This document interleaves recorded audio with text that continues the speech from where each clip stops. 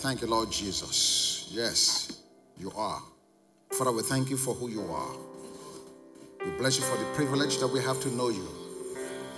Thank you, Father God, that you are everything you ever desired to be in us.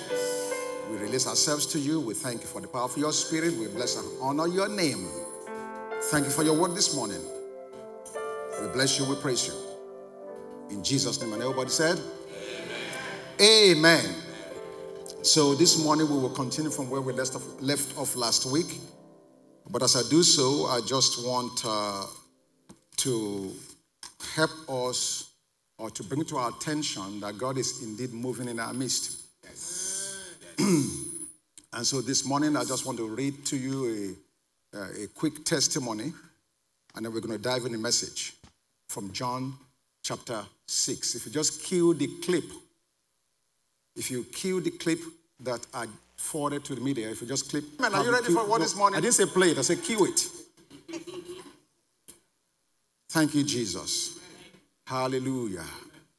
And so before we go to the clip, let me just bring to the front, I want her to read for me this testimonial, the only BlackBerry owner in the sanctuary. Proud BlackBerry owner. Now this is not BlackBerry, so okay, I'll try to be read careful. Okay, praise God. I just want her to read the testimony to set up the stage for the video clip, and then we're going to get in the message. Praise God. Good morning, Pastor. I trust that this meets you well. I just wanted to affirm and confirm the word of God in your mouth. I talked to Brother Stefan yesterday, and as part of that conversation, I wanted him to ensure that Nasser was prayed for as he leaves for North Carolina. I had just logged online to worship along with the rest of the church and was getting ready to compose a text message to Brother Sam Suwumi and Stefan to remind them of my request. I should have known that the Jehovah Jireh, the one who makes provision in advance of the need, had already gone ahead of me to take care of my need. And I marvel at how he did it, thus confirming and affirming his word in your mouth even before it was spoken. Thanks for your sensitivity to the Holy Spirit. I know you know I am excited about my son's progress and promotion, but I also know you understand, as a loving father, the trepidations of a parent when a child, even one raised in a Christian home, leaves home for the first time to strike it out on their own. I know God is with him, but your sensitivity to the Holy Spirit and your obedience have brought peace and rest to this father. And for that, I and my Father thank you. Be blessed always. Amen. Now, I did not read that to you to give credit to me. Nothing to do with that at all. Absolutely nothing to do with that at all. I only read that to you so you will know that whatever concerns you have about yourself, your families, your businesses, whatever your issues are, whatever cares you may have, you need to understand Isaiah 65 verse 24, where the Bible says, God says, that before you call, I will answer. And whilst you are yet speaking, I will hear. Pastor Charles is in Virginia due to a job relocation.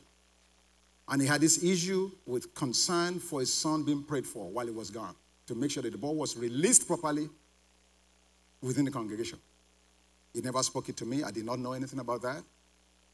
But as I was speaking last Sunday morning, I saw the boy come in and I called him right away and prayed for him. How do you think that happened? No credit to this mortal person. None at all.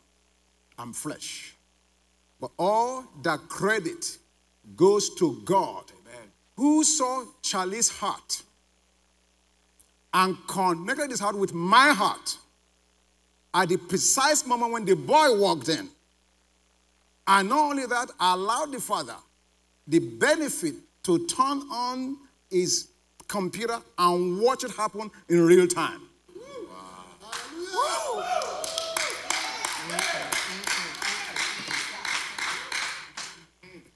So you are telling me you have a concern right now this morning that God is not aware of? or that God cannot resolve, or that He cannot solve. That there's an issue with you that is hidden from His eyes? No. Now, there is a place for prayer. I want to make sure you understand that. Isaiah 65:24. Before you call, I will answer, but while you are yet speaking, I will hear. So there is a place where you don't say anything and God knows, and there's a place where when you are speaking to Him, He hears. Yes. So there is a place of pressing in prayer. Why? In prayer, you and I get out of God.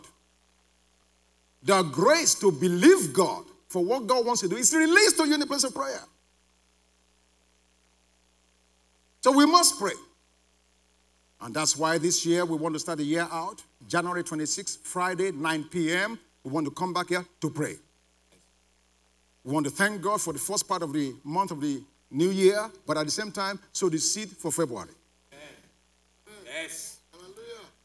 January 26th is a Friday night at 9 p.m. Go home after work, get a little bite to eat, and come back here at 9 o'clock. Let's pray. Let's thank God. Let's press in this year so that whatever God has promised, none will be amiss in the name of Jesus. Amen. Did you get the message? Yes. Yes. Do we need the clip any longer? I don't think so. Let's move forward. John chapter 6, verse 48. Amen. You got the message already. There's no sense for me to play the clip. The clip would have been from last Sunday's message. The sinners are walking the door and we pray for it. But that's not necessary. Amen. Hallelujah. John chapter 6, verse 48. We began the year by speaking about the revelation of the Lord Jesus Christ, the unveiling of Christ. And Jesus began to speak to us from last week as the bread of life. The bread of life.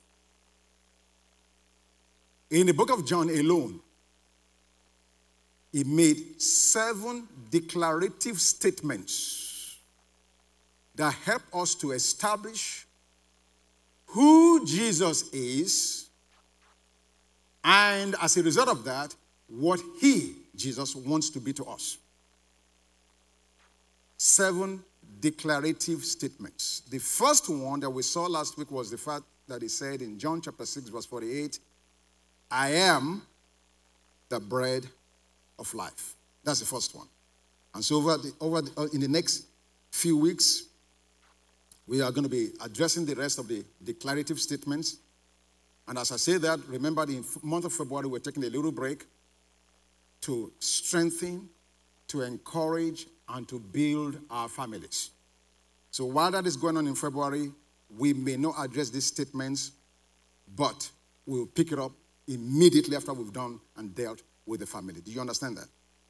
Just so you get a roadmap as to where we're going. So, okay, John chapter 6, verse 48, I am the bread of life. So last week, we said last Sunday that, number one, Jesus, by using the metaphor, the bread of life, he's saying that it's essential for life.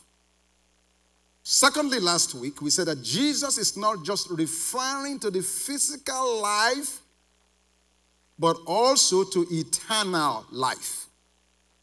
Now, maybe I need to help define that a little more. In John 17, verse 3, eternal life is defined for us. This is life eternal, that you may get to know God, know Him, God, the only true God, and Jesus Christ, whom He has sent. So the essence of eternal life. Yes, there are aspects of eternal life that has to do with the everlasting life. You're living forever. Absolutely. Okay? But more than that, while you're going to live forever, while you're on this side of heaven, what do you do with eternal life? Before you get to heaven to live forever, while you're here, God says eternal life means knowing me. Getting to know me. And part of all of that, eternal life also defines the quality of living. John 10:10, the thief comes not but to steal, to kill, and to destroy. But I have come that you might have life and have it what? More abundantly. So eternal life has also to do with abundant living. Amen? So we need to understand that. So number one, he equates himself with bread to mean it's essential for life. Number two, that it's not just physical life he's talking about, it's also speaking about eternal life. Number three, wow, is that a BlackBerry or what? Number three, Jesus, in saying, I am the bread of life, uses this phrase, I am. And by saying that, he makes another important declarative message, which his hearers on that day would never have missed. I am means I'm deity.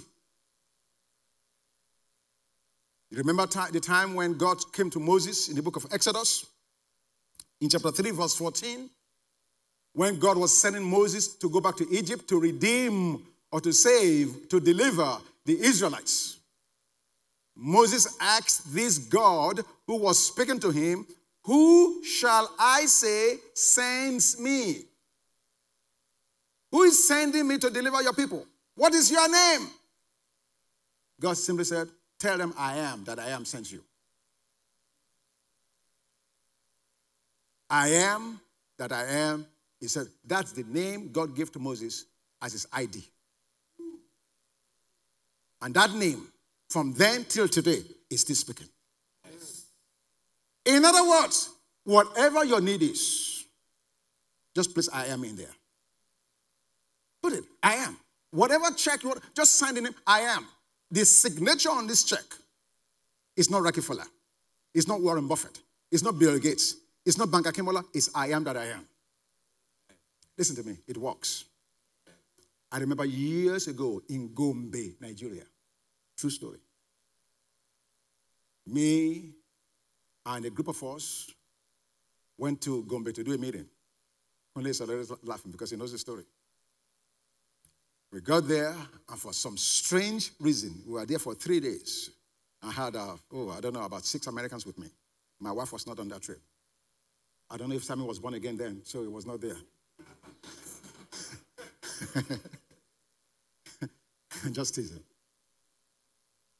But we got there, and I tried to change my US dollars, and for some strange reason, in the city of Gombe, is that not BlackBerry? God deliver all these BlackBerries in this Sunday morning in Jesus' name. For some strange, bizarre reason, end of story, we just didn't have enough money.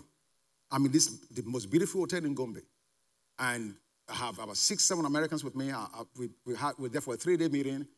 We had to live there, sleep there, eat there. As for some, I can't remember the whole story now why the money was not available. And so finally, I told the desk clerk, I said, bring me a promissory note. This is a true story. I said, bring me something. By the time this meeting is over, we'll pay you.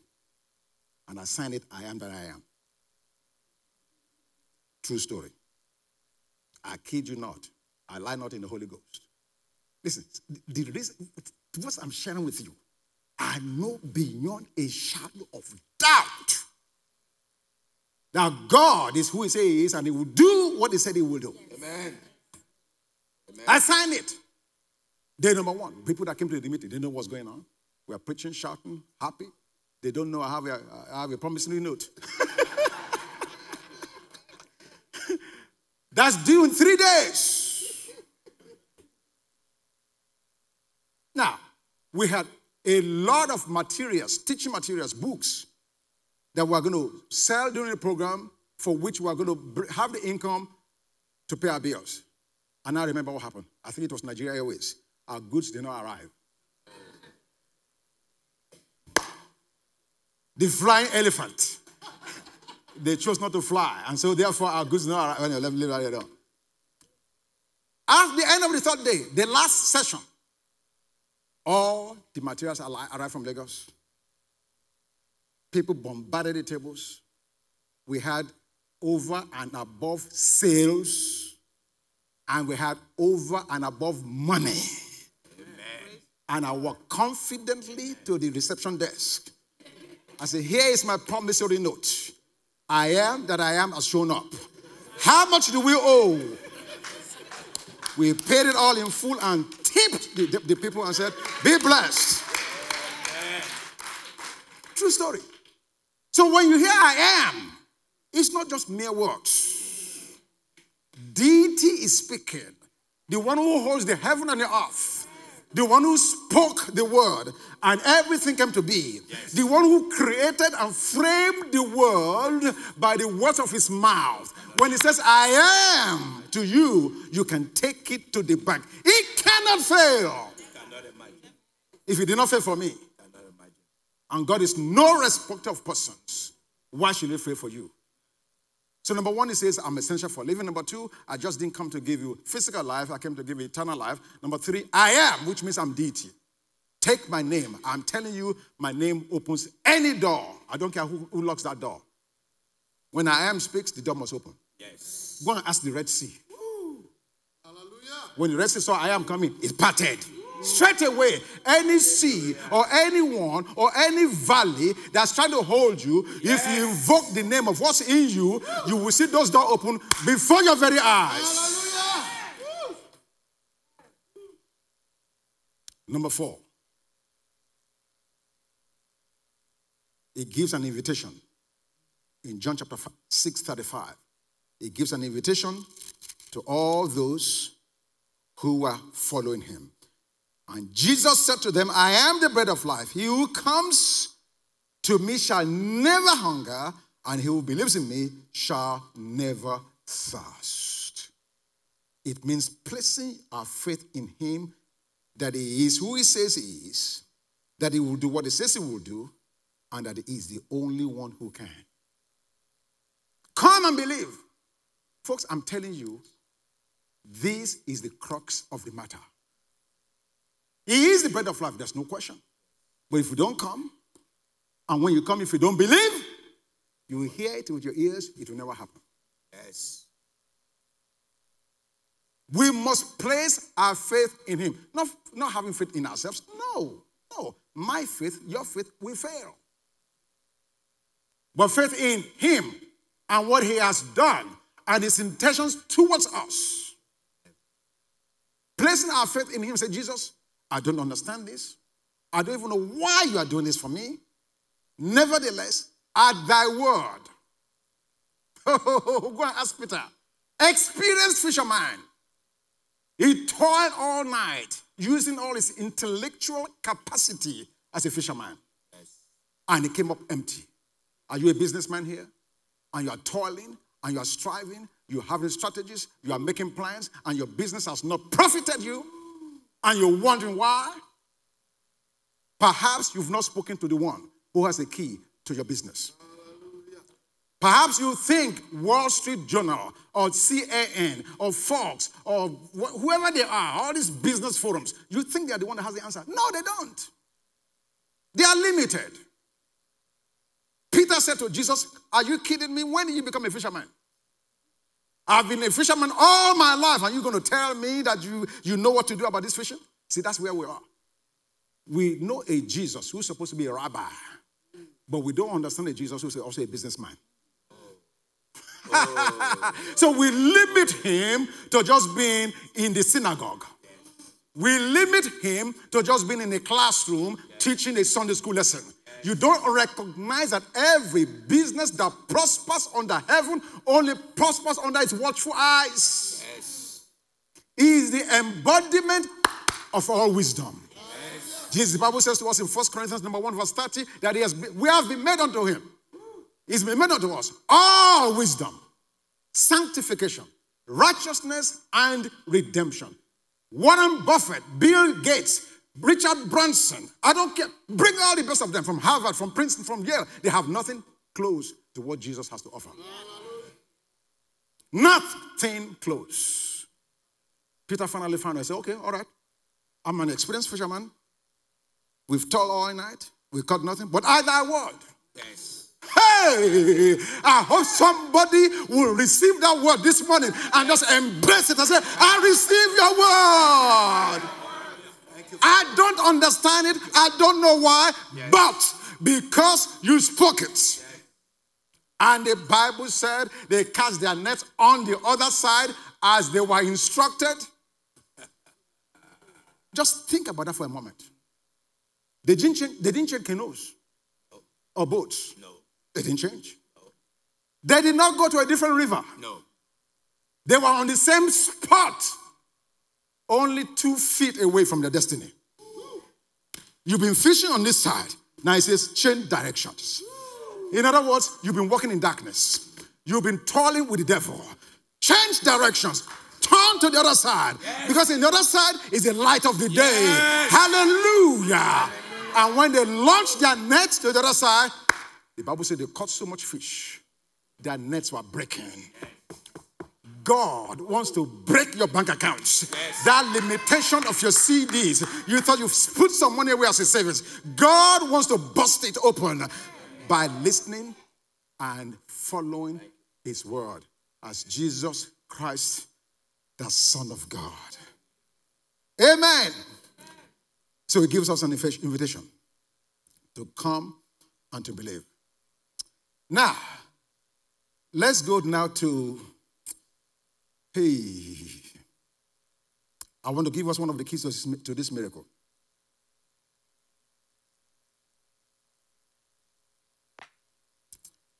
When he was asking those disciples about bread, he first asked, Philip responded, he talked to Philip. Philip said, verse 6, he said, 100 denarii worth of bread is not sufficient for them, that every one of them may have a little. Verse 8, one of the disciples, Andrew, Simon Peter's brother, said to him, there is a lad here who has 5 barley loaves and 2 small fish. But what are they among so many? And what I just want to emphasize for one quick flying second is that we should never, under any circumstance, despise whatever you have. Now let me say that again. Because we hear this in the hearing of our ears. But when it comes to reality time, 99.999% of us forget that. We are always looking for what we don't have rather than thank God for what we already have.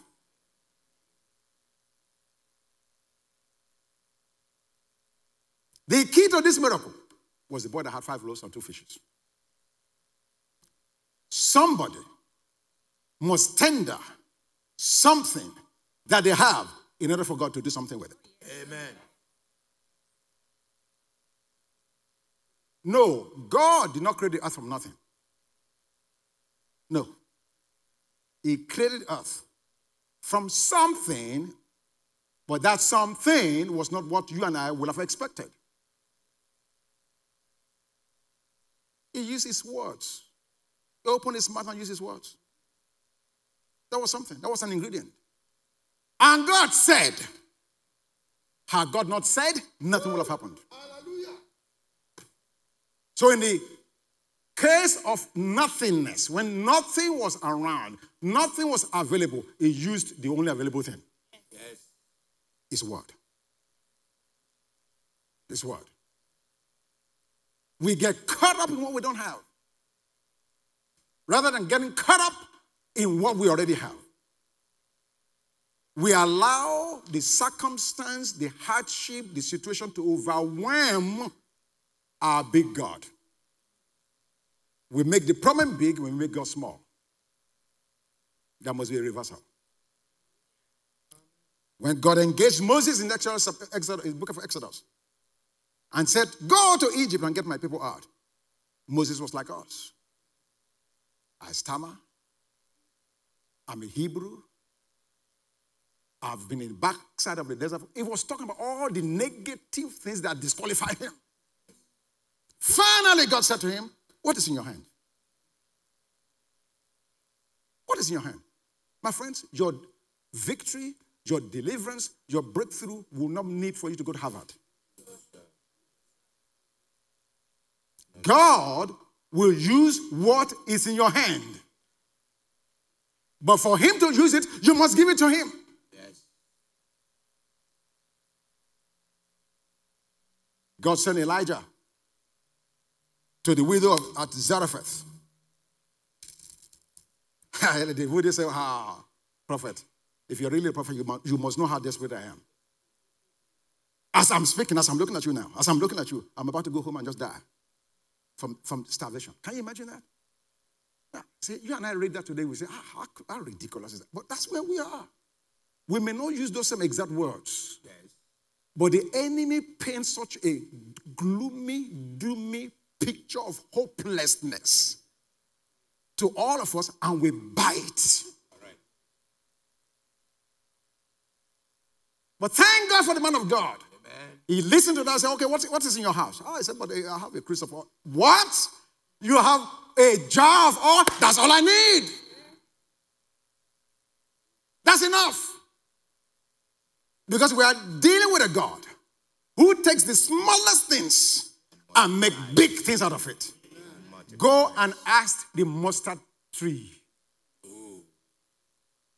Huge tree. But if you saw the seed, you can't even look at it. It's so tiny. You need a microscope to see the seed. That's how tiny it is. But the God we serve is the God that specializes on taking the smallest of things and making the biggest of things out of it. Amen. Go ask Bethlehem.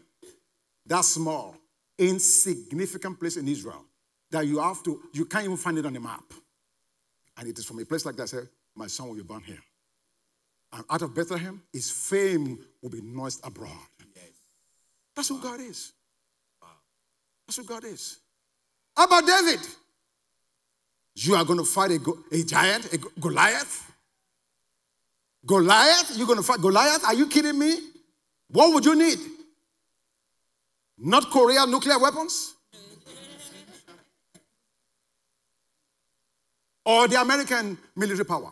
Which one would you use to fight Goliath? Look, you see how young you are? You are 16 years old. Are you kidding? Are you out of your mind? What did they have? A sling. Do you know how ridiculous that would be today? For me to go to Pentagon and said I can find ISIS, and they said, what are you going to use? Oh, I'm going to use my sling. I mean, they will call all the smartest doctors. They will arrive within 10 seconds. I said, carry this guy away. It's crazy. It's crazy. You are going to find ISIS that we've been looking for the last, 10 years with a catapult. Catapult. Where was it made? In your village? Where? Which village? They laugh it was gone. Not knowing that God will use the foolishness of this world. The very foolishness. Things that make us laugh. You see how we're laughing? That's exactly what God does. So I'm saying to you, don't despise your miracle. Just because you don't have something seemingly big. Moving right along here. Moving on. Next. In that John chapter 6, in verse 30, that's in 35. He said a lot of things. I am the bread of life. He who comes to me shall never hunger, and he who believes in me shall never thirst. What is Jesus talking about when he said that? He promised to alleviate hunger and thirst. The big key for this one we find in Matthew chapter 5, verse 6. A few chapters earlier. What did he say to them? He said, blessed are those who hunger and thirst for righteousness, for they shall be filled. So what Jesus is saying here in John chapter 6, verse 35 is that he will satisfy your hunger and your thirst to be made righteous in the sight of God. He is the key to righteousness. You and I will never become righteous as a result of what we do or what we can do. No. If there's anything in human history and religion has taught us, it is that people seek to earn their way to heaven. This is such a basic human desire because God created us with eternity in our hearts. Ecclesiastes chapter 3:11. We saw this in Thailand a few months ago. Everybody wants to be right with God. If you go to the witch doctor, if anywhere you go, there's no person that says, I don't want to be right with God. They're just creating their own ways and means of getting it done. There's a desire within humanity. There's no one that says, you know what, I want to live perpetually in sin. No. No. Everyone wants to be delivered from sin. The issue is how. How? We cannot earn our way to heaven because all have sinned. Romans 3:23. Only thing sin earns is death. Romans 6:23. There is no one that is righteous in himself. No. Romans 3:10. Therefore, our dilemma is to have a desire we cannot fulfill no matter what we do. That's where Jesus comes in. He said, he and he alone can fulfill the desire in our hearts for righteousness through the divine transaction that took place at the cross. When we place our faith in him, Jesus, our sins are imputed to him and his righteousness imputed to us. He satisfies our hunger and our thirst for righteousness. It's a bread of life. I'm almost done. One last point here. Because now with all of this now, the question is, how does this apply? How do we live this out? How do we live this, all of this out? Jesus is the bread of life. How do we live it out? Let's go to the book of 1 Corinthians chapter 10. 1 Corinthians chapter 10. Although during the course of the message we've really dealt with a lot of applications. But let's just put it all together. 1 Corinthians 10 verse 16. Thank you. The cup of blessing which we bless, is it not the communion of the blood of Christ? The bread which we break, is it not the communion of the body of Christ? Verse 17, thank you. This is the key here. This is a practical application we can do now. We can do tomorrow. Apart from everything else you've learned already. For we, though many, are one bread and one body. For we all partake of that one bread. Whoa. That's a mouthful. Let me just take a couple of minutes to unpack this. For we, though many, are we many here this morning? Yes. So Paul looks at us and says, you are many, but you are also one bread. I want that to sink in. I know some of us are, how can all of us be one bread? We get back to that calculation again. How is this possible? This is a spiritual entity. This is a spiritual thing. We are many, but we are one bread. Remember, whatever is true of Jesus is also what? True of us. So though we are many, we are one bread and one what? Body. For we all partake of that one bread. So what is this talking about? What he's saying is, just as bread in the physical meets and satisfies the human physical needs, even so, all of us, as the bread of God, have been empowered by God to meet needs within the body. Let me say that again. We, though many, are one bread. If I was to go back to my village now and get you a loaf of bread, it's one big loaf like this. If I tear a little bit of that bread away, what have I done? I've dismembered it from the rest of the body. Is that not correct? Correct. If I tear a part off and put it here, and I put the rest over here, they're still part of the same thing, aren't they? Correct. When you look at that bread, the grains inside the bread, all those grains, they constitute the whole of the bread. Together they do so. Correct. And in order for you to be satisfied, you must partake of, as you partake of this slice, and you over there partake of that slice, together all around the building, as we eat of the slices of that bread, we are all getting filled. But it came from what? One bread. Yes. Am I losing you? Let me give you the application in the scriptures. Acts chapter 4. Verse 32. I've told my household, don't go back to that African store and buy the African bread again. That thing is a crime.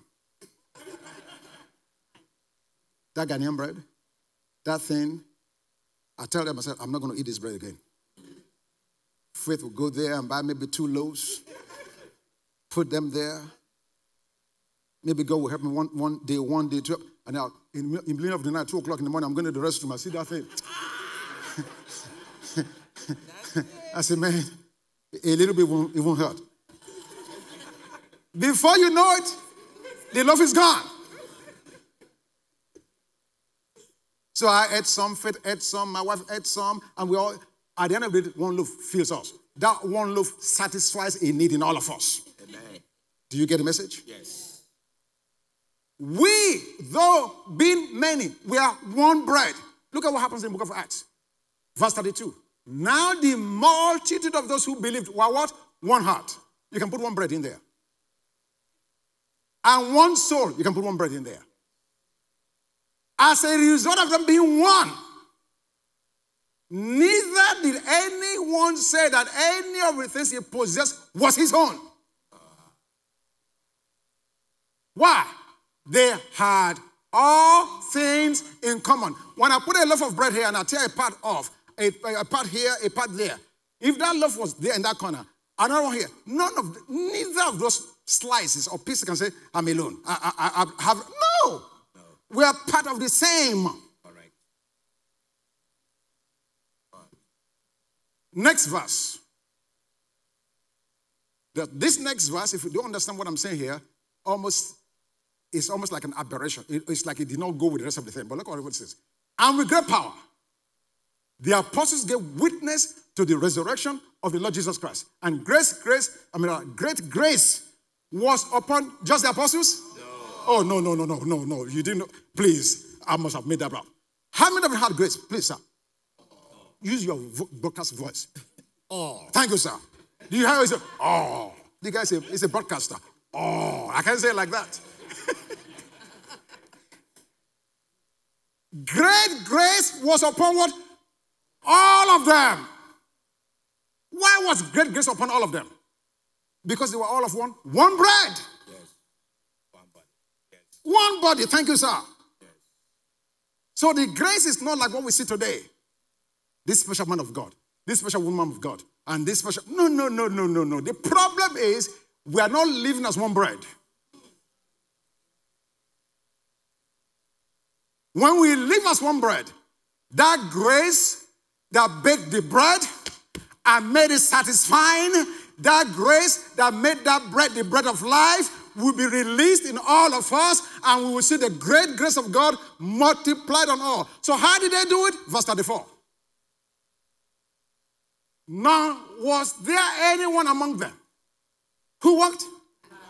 No, you're not reading it. Please, read it again. There was not one among them who lacked.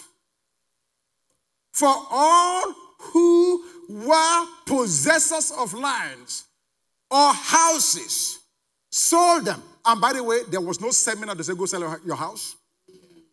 No, they didn't have a conference that says, go sell your land. Nobody had to tell them.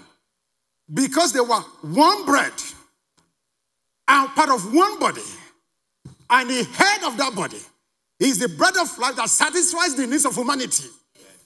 By spiritual intuition, they understood that if we're in this room and there's a lack among us, my God, I'm going to step in and meet that need. Because we are the witness, we are the face, we are the light of God to our world. Therefore, we cannot have a need.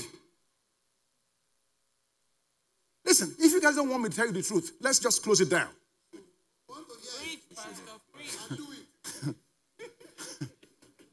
This is Christianity 101. This was the distinction. This was what scared the Jerusalem to heaven. I don't want to use the other word. The Hell.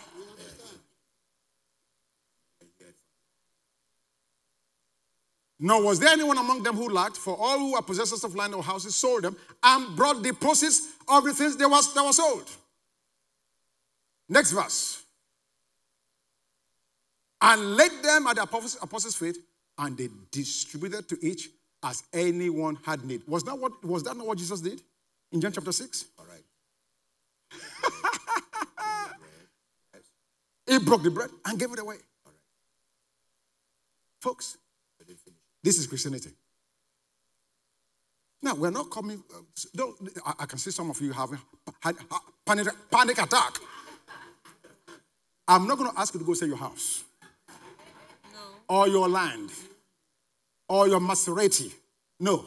Although that would be good if you sold it. No, I'm just saying. No, we're not going. But what I'm saying is, when we understand that we have a collective destiny,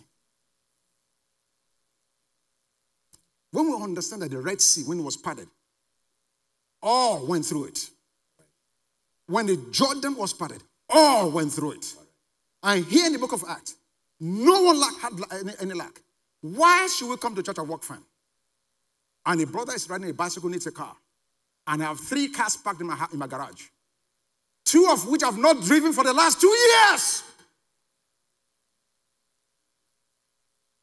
I've not driven a doggone car for 2-3 years. It's just parking there. And there's a brother who has a need. And I have the audacity to come here. Hey, hallelujah. I surrender. Oh, you have not surrendered nothing. Preach it, Pastor. Preach it. You are a liar and the truth is not in you.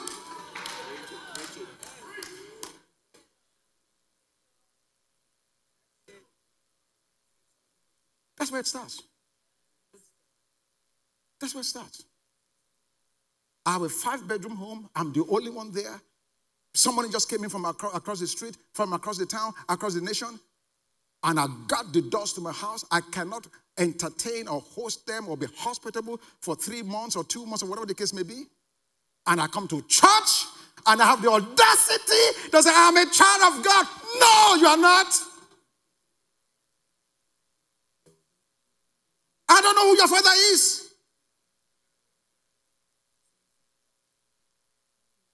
When I left Nigeria in 1972, a guy who never knew me, does not know my parents, does not know nothing about me, hosted me in Toronto, Canada for 6 months. I did not have to put a dime on the table.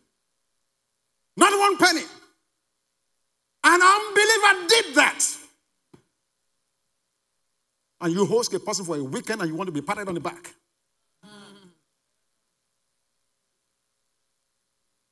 Liar!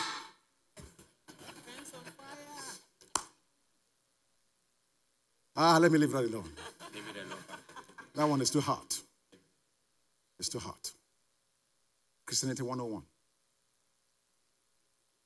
To the glory of God last Sunday, when we announced the training, as I was going down the aisle after the service, a young guy came to me and said, Pastor, if anyone wants to come to that training and they don't have money, I volunteer, I'm going to pay for it. That is the spirit of, though being many, one bread. He said, don't announce my name. I don't need commendation for it. I just want to be a blessing. That is the essence of living. That's what it means to live. That's the essence of this whole message. I don't want us to get happy and just get happy and forget the real practical application. Jesus meets needs as the bread of life. And we are that part of that bread with him now.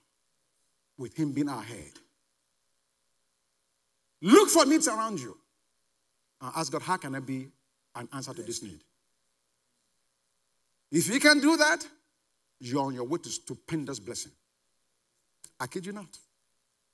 Because God God is looking for channels to manifest his blessing to others. And whoever volunteers for that assignment, God said, I'll make sure you're fully loaded. All right. Because I can trust you with my goods. Yes. That when I bring the goods to you, you pass it on. Yes. Yeah. That's what it's all. I just closed with one verse of scripture. Galatians 1:15-16. We talk about this theme this year, this theme being the unveiling of Christ, the revealing of Christ. Paul says in Galatians 1:15-16. He said, when they placed God to separate him by his grace from his mother's womb. And he told us why. In verse 16. He said, to reveal his son in me. Why? Why is there going to be a revelation of Jesus Christ? That I might preach or reveal them among the Gentiles. The reason God wants to be revealed in us is that so through us, we can reveal him to those around us, particularly unbelievers.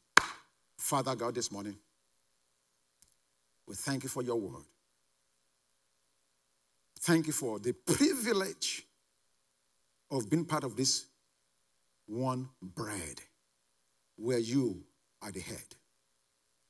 We understand from what you've said to us these last 2 Sundays that the bread is means to satisfaction. We understand from your word to us that we cannot discount, or we should not discount, what we already have in our hands. For some, maybe time. Others, maybe money. Some could be hospitality, kindness, whichever gift you've given us. Help us to appreciate that gift and not be looking for what we don't have. Help us not to despise what you've placed in our hands already.